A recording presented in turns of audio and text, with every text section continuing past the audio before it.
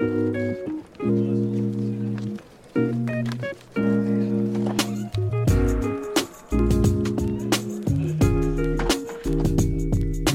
now, ladies and gentlemen, white coats of the round table. Hi, everyone. Welcome to White Coats of the Round Table, a healthcare career development podcast that discusses career development, non-clinical careers, and burnout prevention. My name's Mike Asbeck, and I'm joined, as always, by John McDonald. John, good morning. Good morning, Michael. You've been up a lot longer than I have. Yes, we were just talking offline. I got up at 5 today. I've got some slide decks that are coming due within the next few weeks, and I always work best when I'm under the gun and having a little bit of low-key panic about the deadline. So I'm reaching that point where now I'm having to get up early and get this content done. Today's going to be an interesting discussion, and John and I were actually talking about this offline, as we so often do, and then kind of had this aha moment where we realized, hey, we should record this conversation. So, John, do you want to intro the topic, or do you want me to maybe give a basic overview of what we're going to talk about today?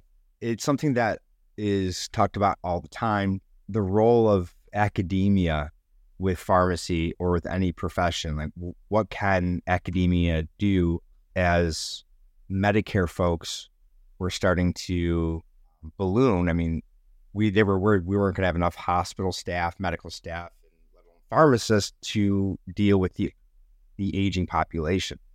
So a lot of schools opened up, and we hit the market really fast within 4 or 5, 6 years. And it got to a point where we are now, where we have this great exodus. We've talked about that umpteen times on the podcast. And they're going to non-traditional roles, or they're leaving healthcare altogether. And we are seeing some of that across the healthcare professions with PAs, MDs, NPs, nursing, everybody. So the question is, when we get to that point, that breaking point of demand not being met, or the demand is low, but the supply is high, what has to take place to balance out these careers? Yeah, I'm kind of obsessed. I love healthcare economics, and this is a big part of it, is the idea of workforce projection. And you're right, pharmacy is going through it where maybe there was too big of an expansion due to fears that there wasn't going to be enough pharmacists. So lots of new pharmacy schools opened. I think also in part there's some greed or self-dealing going on, where schools see a doctoral level program that they can charge a lot of money for, that people were very much in demand to pursue because there was a lot of great pharmacy jobs that paid well out of school. And now you have maybe an oversupply that is leading to some significant consequences for the field of pharmacy. So it is interesting to see now what happens. How does academia transition? Like you said, there's, more non-clinical pursuits. So maybe that's something, and we can talk about how academia incorporates the more diverse career pursuits that can occur. But outside of pharmacy, I see it in other fields as well. I'm mindful of this because I think the PA and NP profession is going through something similar, maybe something that pharmacy did a couple decades ago, where the demand for advanced practice providers, PAs and NPs, is exploding. Pay is going up really fast. 6 years in a row now, I think PAs and NPs were both jockeying between the top 2 positions as the top job in healthcare for the past several years. And as a result, we're seeing an explosion of PA and NP schools. And my worry is that the quality of didactic education is watered down by the rapid growth of enrollment in schools, but also that eventually you may reach a point of saturation in the market or oversupply where you have more than what is necessary. The other point I'd make is physicians are the opposite. One of the reasons that PA and NP is exploding is because in the 1980s, the physician world, there was incredible worry that there was going to be an oversupply of physicians. So what they actually did is they capped med school enrollment, they capped residency funding in an effort to constrain supply. And that makes sense in the sense that if you don't want pay to go down, if there's too much supply and not enough demand, that puts downward pressure on salaries. So they don't want salaries to go down. No membership organization is going to advocate for lowering their pay. So capping med school enrollment, capping residency enrollment in the 1980s was seen as a helpful tool to help maintain physician salaries. The government also was worried that if there were too many physicians, this would lead to increased utilization of healthcare. Basically, if you had healthcare more available, people would use more of it and it would be more expensive. So they constrained supply in an effort to cut costs. And all of this was incredibly misguided. Healthcare has become more complex. Our population has aged. So the need for healthcare services continues to grow. And because of government policy that was implemented in the 80s, we just simply do not have enough physicians. So very good for me as a PA, because our profession has basically exploded or kind of matured over the past several decades because of this undersupply of physicians. But to tie it back to our topic, it's so fascinating when you look at the role of schooling and academia as it relates to these workforce projections, because a lot of times decisions that are made in the here and now have immense consequence on the profession 10, 20, 30 years out. For every action, there's an equal and opposite reaction. So there's my soapbox I wanted to tie in, because I know you're going to come at this from the pharmacy perspective, and I'm going to continue to try and give context to this from tie it into the other health professions. But I'll turn it over to you. That's kind of my hope, because I want to balance, because I think it is somewhat cyclical that we're going to see waves of healthcare professionals experiencing the same phenomenon, but at different times. So it's interesting that you're in a different spot, and I think it'll give a lot of clarity. So initially, what is the role of academia? I mean, historically, I would say it's to prepare students to function in their prospective roles in the future. However, secondarily, I mean, when I think back to your old wooden, those long great rooms, everything's ornate, what the role of academics was at that point was to be the spearhead of innovation, of study, pushing projects forward, even working with government, whatever it be. They were the ones kind of leading the way. So secondarily, I would say they equip students for various and variable opportunities, and they pave the way for novel advancements in their fields. So now we're at this point, we'll say pharmacy, where we have too many pharmacists in flow. Enrollment is down, but now they're exiting as well out of the profession. So if these schools are going to stay afloat, they have to maintain supply, right? So here's my question with that. So there's an oversupply of pharmacists, and I'm assuming that that's putting downward pressure on salaries. Is enrollment down because people are now seeing pharmacy salaries stagnate or go down? Or do you think there's other reasons that enrollment is down? I know burnout in pharmacy is quite prevalent. Retail pharmacy is something that I've talked to a lot of people, and I don't necessarily know if I've ever met someone that loves retail pharmacy. So what are your thoughts on the cause of decreased enrollment? Do you think it directly ties into the oversupply of pharmacists right now? I think it has everything to do with job satisfaction and expectations.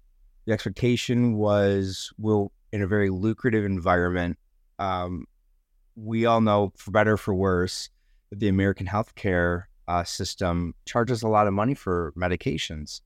And so because it's such a hot spot for the trading of money in the healthcare system, it would make sense that you would be able to get a bit of, a cut of it. And that's what business is. For anybody listening who is looking at the negative side of that comment, I'm strictly talking about this as a business, not necessarily. So that was the expectation. But now, with salaries not increasing, with our reimbursements for the medications coming down, PBMs, as you remember, pharmacy benefits, what they do is they run through a system called PBMs, who does all the paperwork, but they skim off the top. So they put a lot of pressure on us. We're just making a lot less money off of each medication. And the demand of what pharmacists are required to do increases. Now, there is a positive and negative side to it, I would say. One being expansion of these services, talking about vaccinations, for instance, with COVID. Once COVID came and somewhat petered a bit, New York State allowed pharmacists to administer almost every vaccine with a collaborative practice agreement with a doctor. So we're able to do more. There are some areas in which pharmacists are now able to prescribe oral contraceptives or limited medications based off of a collaborative agreement, like warfarin, blood pressure, cholesterol, diabetes, things that you can get numbers from. I'm not sure you're going to get so much of a pharmacist doing those by themselves as of yet. In the Pacific Northwest, I think New Mexico actually has prescribing psychiatric pharmacists. So a couple states do. Washington and Oregon were one of the leading for that as well, but it's not going to be as prevalent because it's not so as cut and dry. So these services are going up and we're getting more excited about the things that we can do. However, the demand for those services are so high that we cannot maintain. I'll say personally, it's very difficult. You're always running all day long, right? And the things that you want to do, you really want to help these patients out. You want to sit down, go over the diabetes, give their vaccinations, have a conversation with them. But it becomes this feeling of like, get it done, get out. We don't have the time to be personable. So I think that is a majority of the reason as to why there's a bigger exit. It's because the pay isn't as grand as we thought it was going to be.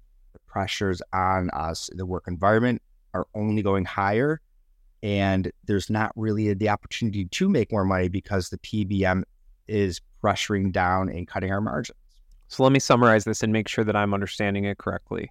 Oversupply of pharmacists. So lots of pharmacists out there looking for work or needing work. Jobs that are not fulfilling because the ability to have pharmacy salaries continue to grow has been more limited because of external constraints on drug reimbursement.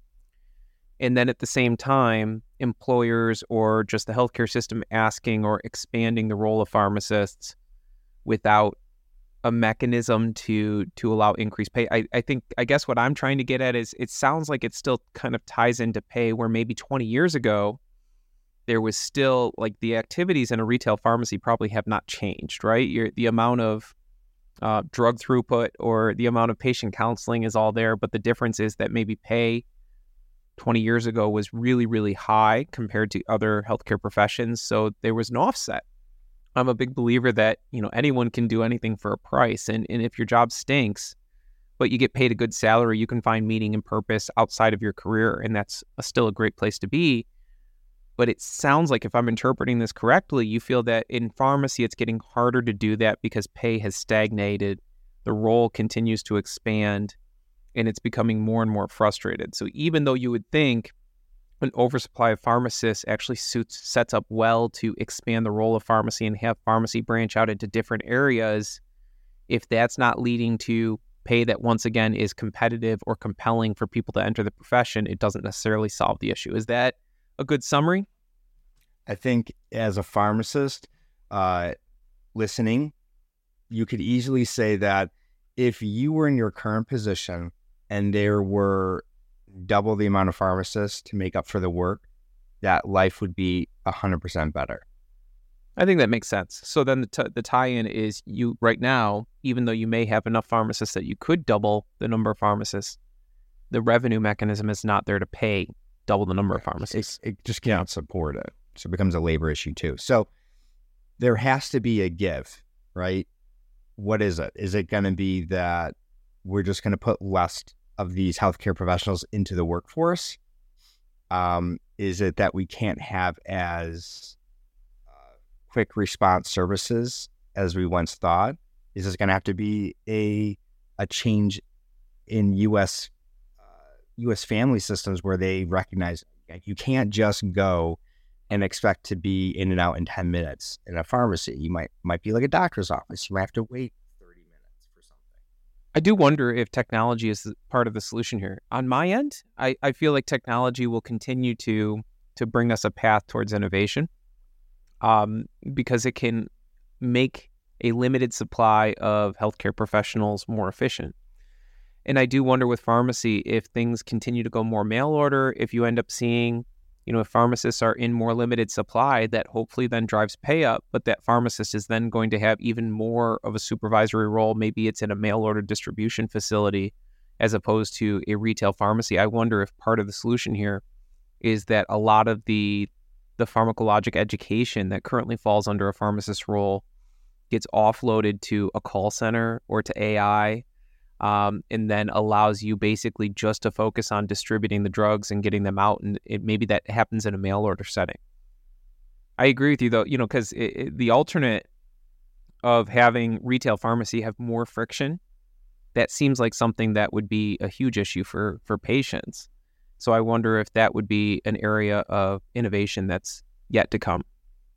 I think technology, we've talked about it on burnout multiple times, where one of the number one reasons for burnout is documentation and administrative duties.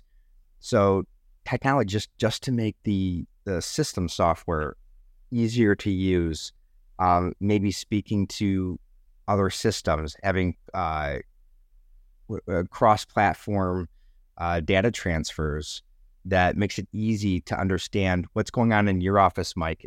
If I'm at the pharmacy and I want to see what you were trying to do, changing somebody's Ziprasidone, and it doesn't make sense, logging in and seeing what you did, then that makes sense. That would be wonderful, but we are still very disjointed, and we don't like to share information, especially across professions. So let me pivot you a little bit, because I know you really wanted to discuss, or we were discussing prior, how the pharmacy world, but academia more broadly, evolves. And one of the things that you discussed is that if there's declining enrollment, there's really two options here. Is pharmacy just accepts that enrollment is going to go down and the profession is going to become in more short supply, and that eventually happens. It has happened to physicians, and as a result, I think physician pay has exploded. May not be good for the broader healthcare system, but a shortage of physicians has led to higher pay. And the alternative to that, I think, though, is that pharmacy education maybe has to shift, where the traditional role of pharmacy has been to work in pharmacies. And maybe part of this is that pharmacy education needs to become maybe a little bit more diverse or broad, to recognize that there still is a need in healthcare for people to be subject matter experts on how drugs work, especially as we have more and more pharmacologic options, as we talk about the GLP-1 inhibitors and all these things now, where certainly there's still lifestyle interventions for obesity, but obesity is becoming more of a biologically focused solution, a medical solution. As that happens, I think there's going to be continued need for drug experts, even if that role is not sitting behind a pharmacy bench. So talk to me a little bit about what you see as potential evolution of school and training into pharmacy, and then maybe I'll broaden it out to the healthcare profession as the world changes, I guess would be a good way to put it. Now, I have lots of thoughts and dreams, Mike. Right? That's why I wanted to tee you up real well. Yeah. Best case scenario, I would love to see institutions have a more a la carte method for their students. A lot of these students don't really know what they want to do. For instance, how many times does somebody wait until their last didactic year to decide, I'm going to potentially look into this specialty? So our students just don't know enough about what's out there.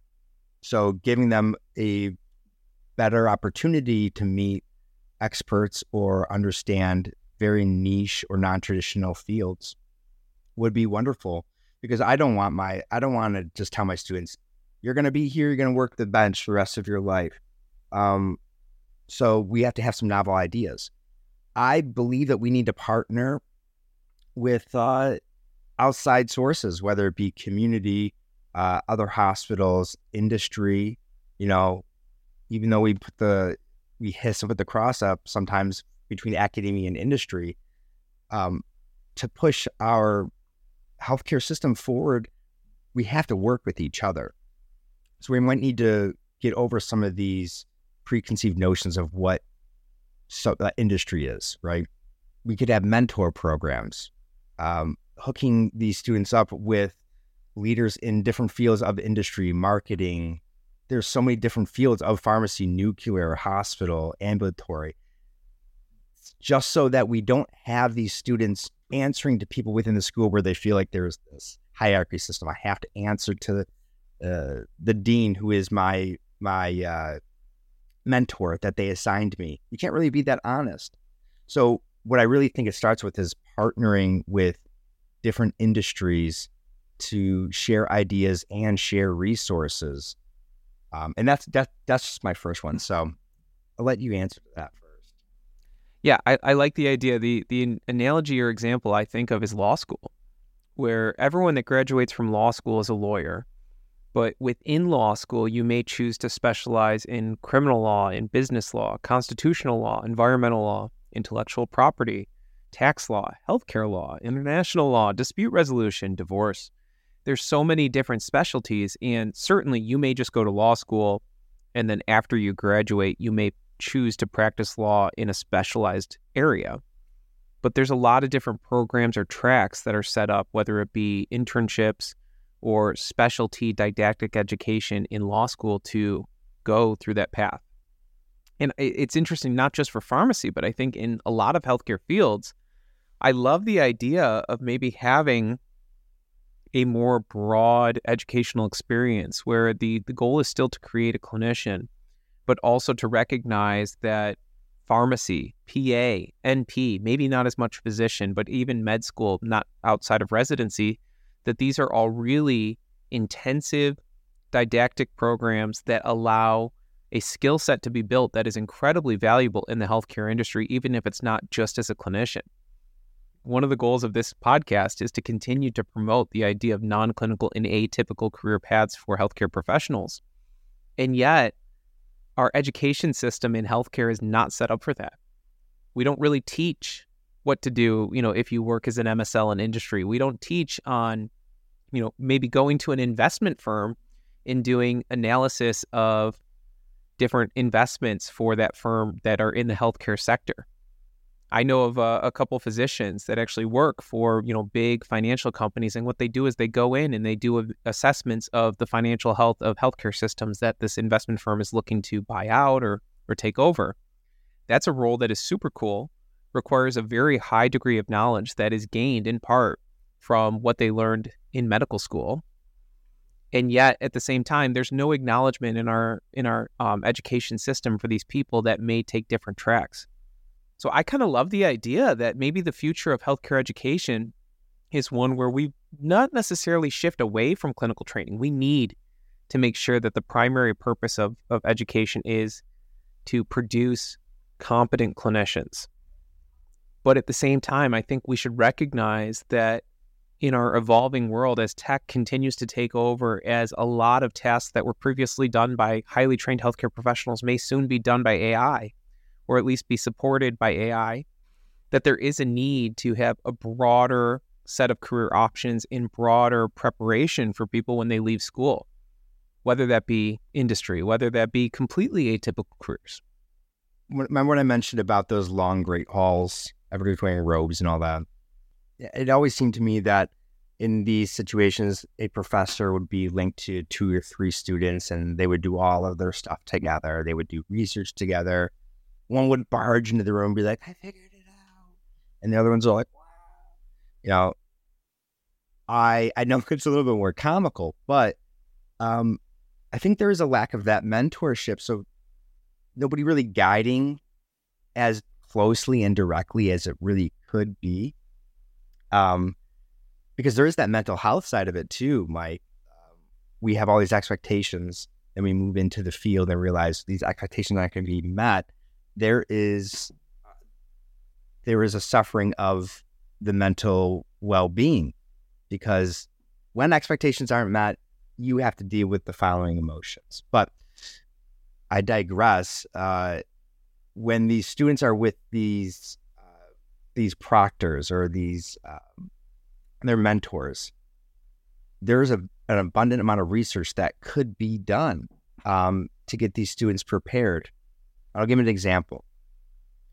I worked with you, Mike, on doing some grant and some proposal writing, and I didn't know anything about it, right? So I had to go find a bunch of people to help me.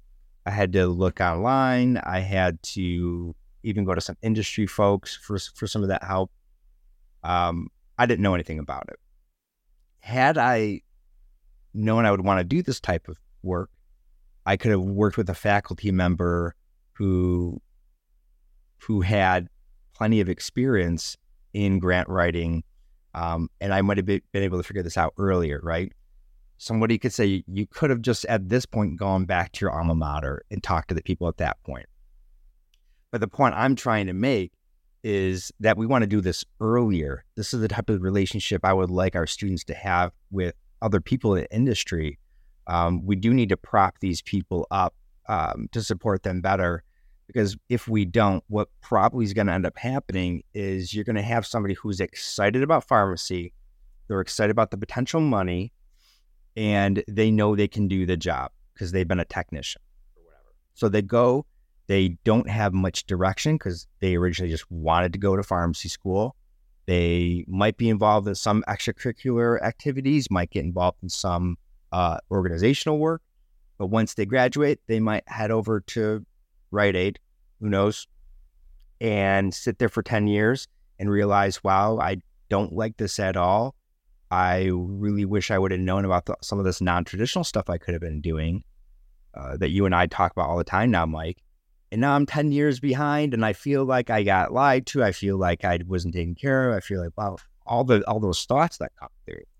We can handle that on the front end, I think. I think that academia has a responsibility to not only get the certification to the student, but truly set them up. I don't want this to be some sort of a halfway house where you let them in for a little bit, get them well, and let them go. This should be some continuity to these career paths.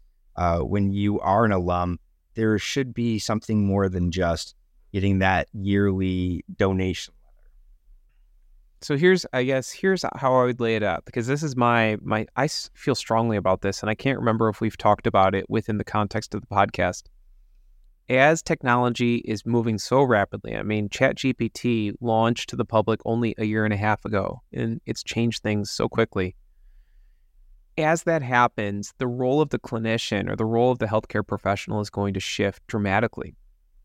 There's been this gradual march towards de-emphasizing our didactic knowledge or our recall. 35 years ago, pre-internet, a med student had to remember acid base. They had to remember lab ranges. They had to remember medication dosing. When I went through school, so in the aughts, I didn't have to remember any of that, because even though smartphones were just coming of age, you already had the ability to have electronic pocket guides, have up-to-date Medscape, things like that, Pharmacopedia, all these things, so that if I needed to look up a drug-drug interaction, if I needed to look up a reference range, I could do so within 30 seconds because I had it all available. That wasn't available even 10, even 20 years prior to my training. Now, that's continuing to shift, where not only is it that everybody has anything that they want accessible at their fingertips. You can go to the internet, you can go to UpDate, and you can have all the information you could possibly need that would potentially have taken months for someone to find if it was 1950 and they had to go to the library and check out textbooks. It's all available within 10 seconds of looking on UpToDate. But now what's happening is we're entering an era where AI can also help us differentiate what information is needed or important. If we take AI right now and we put a set of inputs in, we say, this is what the patient is experiencing, these are the symptoms, it'll spit out differential diagnoses. It'll spit out a workup that we have to do. So I don't think clinicians ever get replaced, but what's going to happen is more and more of that knowledge, more and more of that algorithmic decision-making is going to be done by technology. As that happens, it doesn't mean that we become dumb. But what I think happens is the skill set that makes healthcare clinicians valuable is going to continue to shift towards interpersonal skills. Because right now we're not at a point where AI is going to replace that. Maybe we will. Maybe we'll eventually get to a point where we have robots going into the room and giving hugs and telling people that they'll be okay. But right now, what makes us valuable is that human-to-human connection. So as knowledge continues to shift off, where we don't have to know everything when we come out of school, we need to know the important things to make sure we're not dangerous. We need to know how to find the information. We need to know how to think critically and triage problems. So we're becoming more focused on critical thinking as opposed to just rote memorization, but also more focused on the importance of communication, the importance of education, connecting with patients. As that happens, though, I would make the argument that as medical education also shifts to reflect that, there is an opportunity to build out more of what we're discussing, to build out more education regarding alternate career paths, to build out education on grant writing, on industry roles, things like that. I think about PA school, and PA is tough because it's, by its nature, it's a very condensed educational format. Most PA schools are, I think, 26 months long. They go straight through, and the whole idea of it is to basically strip down med school into the bare bones minimum to get people plugged in and working. And then in exchange, we have a more limited scope because we don't do a residency.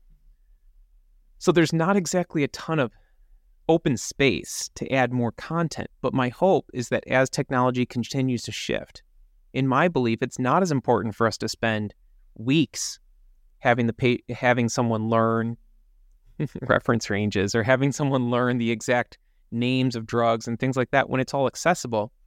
Focus on the things that are more concept-driven, critical thinking-driven, continue to eliminate rote memorization, and then maybe use that space to talk about these alternate pathways, to talk about different ways to pursue a career that may not just be a clinician seeing one patient at a time. So if I can just wrap it up, Yeah, so I please. can understand better. What you're telling me is because we've been evolving so rapidly in the space of technology within healthcare, we are no longer needing to memorize as much as we do because we have our pocket guides. And that we could even take it a step further and rely even more on technology as it advances. Whereas we, even now, you and I, we probably still know most of our reference ranges. We know our doses pretty well. We've been working in it. However, there may come a time where we won't even really do so much of that, but rather focus on the holistic national or either regional problems that are going on. So that we are focusing more on the patient themselves rather than the didactic work or the study of trying to understand those things, because technology will already take us that place. So in the form of academia, what we're saying was maybe we spend a little less time on that memorization and a little bit more time exploring and researching other opportunities. Exactly. Yeah, so there's a study out there, I don't know the author, so I can't quote it specifically, but there was a study that found that after graduating med school, 1 year after graduating med school, people forgot about 50% of what they learned didactically. So, our memories are fallible. We aren't encyclopedic where we just remember everything that we're taught. So much of what we learn in school is lost anyways. Anatomy, I think, is a great example. Do I need to know every single insertion point? Well, if I'm a surgeon, yeah, you better believe I do. If I'm working in psychiatry, I don't remember any of that. So how do we prioritize or identify the things that we do need to learn that are concepts that are sustaining throughout someone's career versus things that we're having them memorize just because 100 years ago, the Flexner Report said this is what we should do. So my hope is that as that evolves from an academic perspective, we will take maybe a more progressive approach and recognize this is an opportunity to also reformat or reshape the way that we train or the way that we prepare people for a healthcare career. Yeah, so one last note that I want to make is we've been talking primarily about how we assist our students into the future, but what could academia do for themselves? And the one remark I want to make is that if we have more of these partnerships outside of the school, it can pay for a lot of stuff.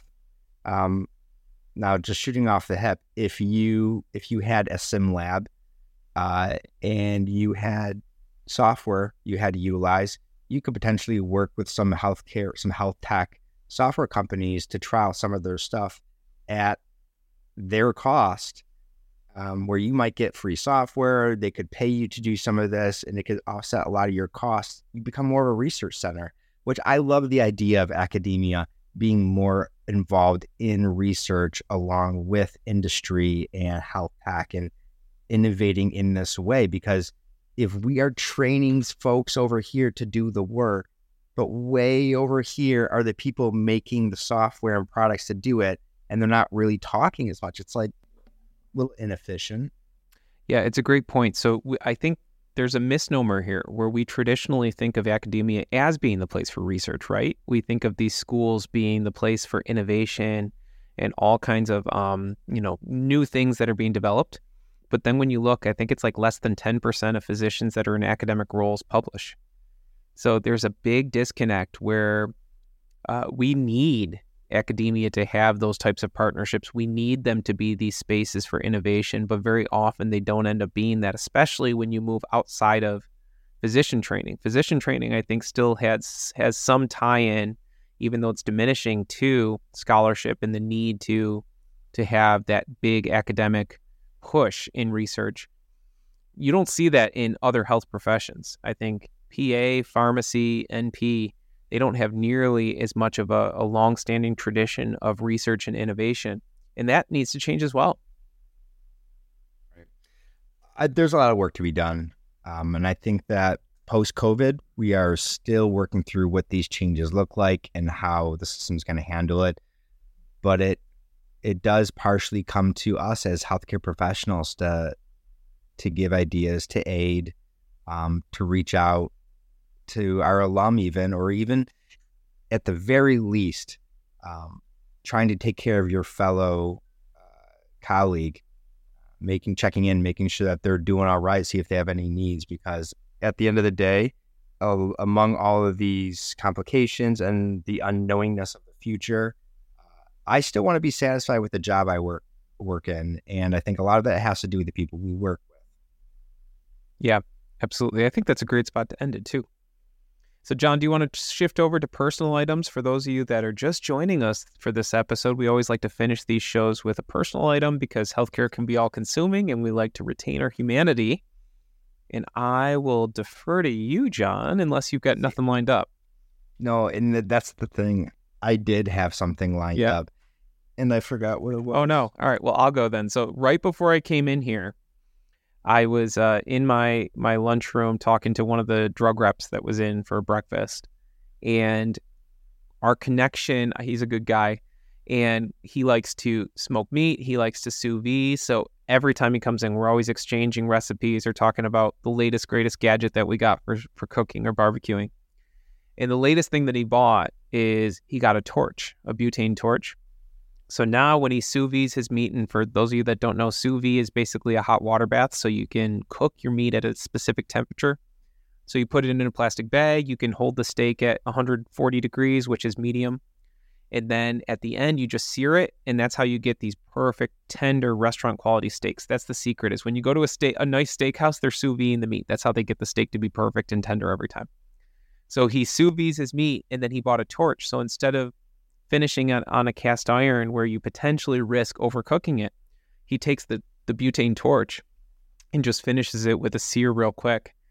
So we were just talking about different sugary type of finishes. And he was saying that one of the cool things that he's found is if you slather the steak in mayo and then you use the torch on it, it creates this just perfect crust on the steak. And it gives you this incredible crusty exterior, perfectly tender, beautiful interior. So mayo on the steak before you sear it. Now you know. Okay.